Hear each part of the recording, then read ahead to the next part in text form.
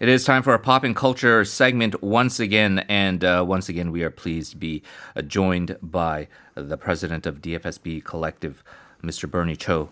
Hello, sir. How are you doing, Mr. Henry Shane? I'm doing great. Always good to see you.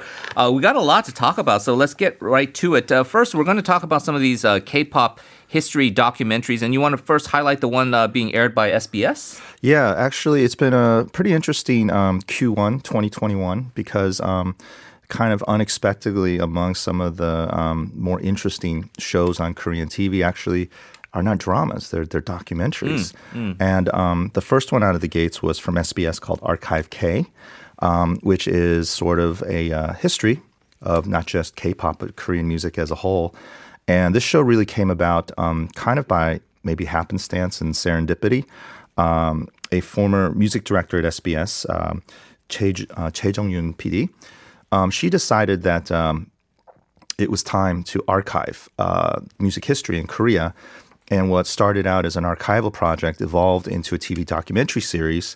And now that the documentary has done really well, there's been sort of a campaign or contest or an outreach called the Archive Cave Challenge, where fans are submitting their sort of private, personal videos and experiences with Korean musicians over the years. And so this particular documentary series, which has covered a wide range of indie artists, icon artists, and idol artists, has really created an interesting positive buzz in the music industry because this type of stuff you only talked about maybe over soju and barbecue. Yeah. So it was nice to see it on the screen.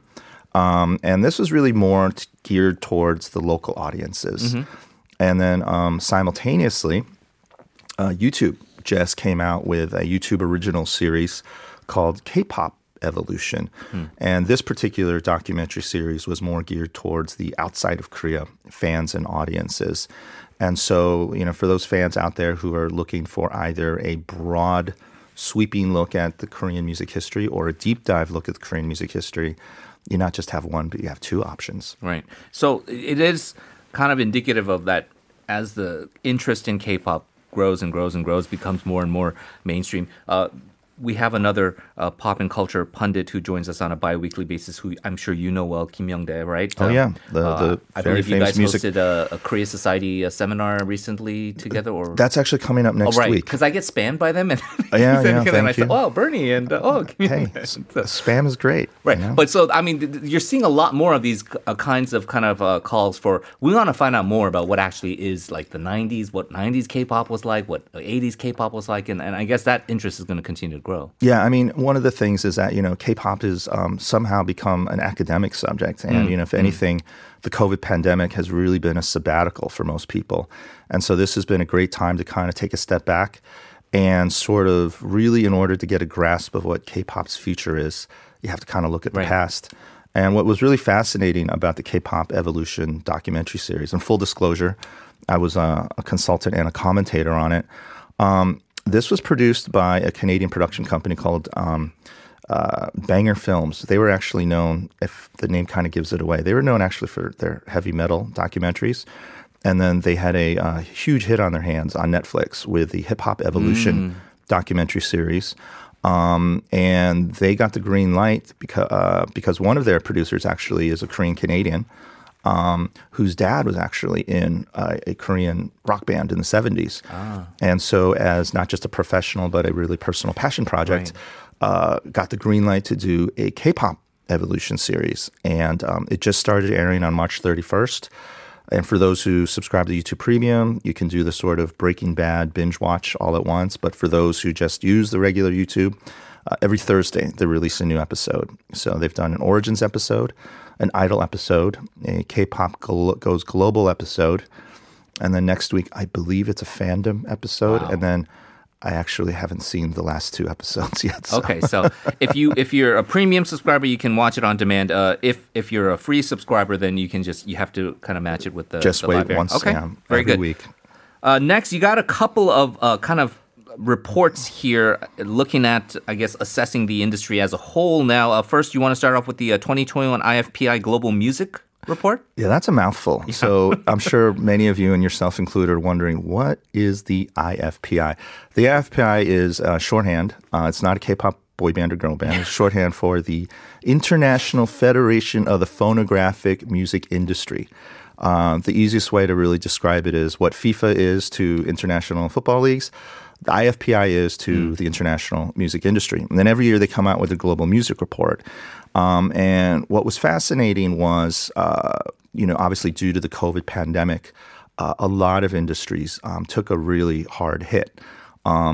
Fortunately, in the entertainment industry, especially video games and to some degree, obviously, with streaming OTT platforms, with people being more at home, actually business got better. Music kind of stayed steady. Last year, they did about 7.4% year-on-year growth, which is good. It's modest, but it's good. It's kind of to be expected, even if there wasn't COVID. But what was absolutely amazing was compared to the global modest growth of 7.4%, Korea just went absolutely gangbusters. Their growth was massive. Last year, Korea had 44.8% year-on-year growth, which made it the fastest growing music market in the world in 2020. And one of the takeaways from this new report is K-pop is not just Korean pop music anymore. It has just come straight up pop music.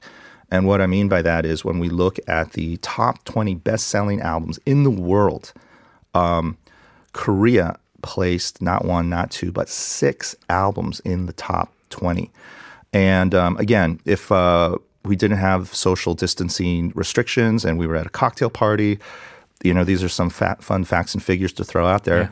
Obviously, BTS had the best-selling album. They had the second best-selling album. They were just straight up the best-selling artist in the world.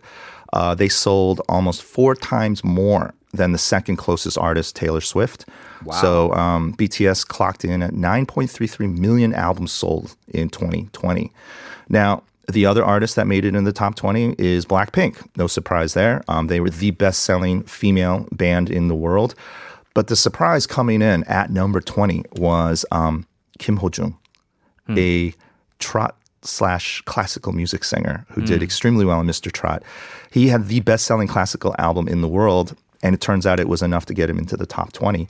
And so Korea last year had the same number of albums as the U.S. So Korea produced 6 of the best-selling albums/artists in the world, which was neck and neck with the U.S., which I thought I'd never see that happen, but it did, 2020. So the growth is digital, they're growing fast.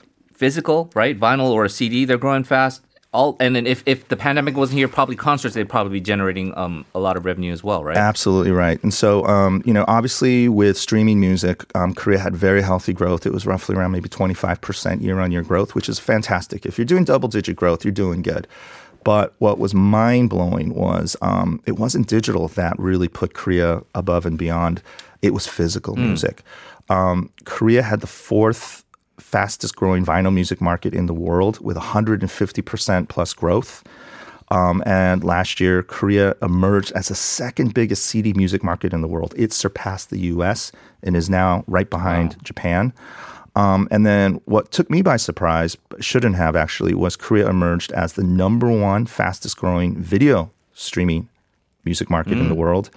And again, as I mentioned before, Korea as a whole, it came in as the 6th largest music market in the world, but the eye-popping statistic, it was the fastest growing music market in the world with 44.8% year-on-year growth. And from your, expertise in this, nothing you see here indicates that pandemic or not, this is not a sustainable sort of growth plan. Obviously, you're not going to get 44% every year, but, this is something that looks like continually gaining more market share and kind of moving up the ranks from 6th to 5th to 4th? I think we'll continue to see positive growth. I mean, this was just a really strong pivot by the Korean music industry to essentially make lemonade from lemons and a very tall glass of cool iced lemonade. Yeah.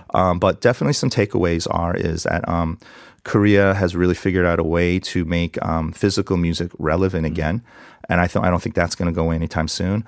But more importantly is the consistent, steady growth of digital music, particularly with streaming. But the big picture takeaway is that Korea has moved from being a music power to now a music powerhouse on the global music stage. Yeah, I mean, last week we talked about the Hive acquisition by Big Hit, obviously kind of similarly along those lines, right? Oh, yeah. I mean, people in the music industry are still trying to wrap their heads around the implications and the impact and the potential influence of what this Hive deal, basically combining the best-selling artist in the West with the best-selling artist of the East. The sky's the limit, so we'll see what happens. Pretty exciting times indeed. As always, Bernie Cho, thank you very much, and look forward to talking to you again soon. We'll be back soon again, I'm sure.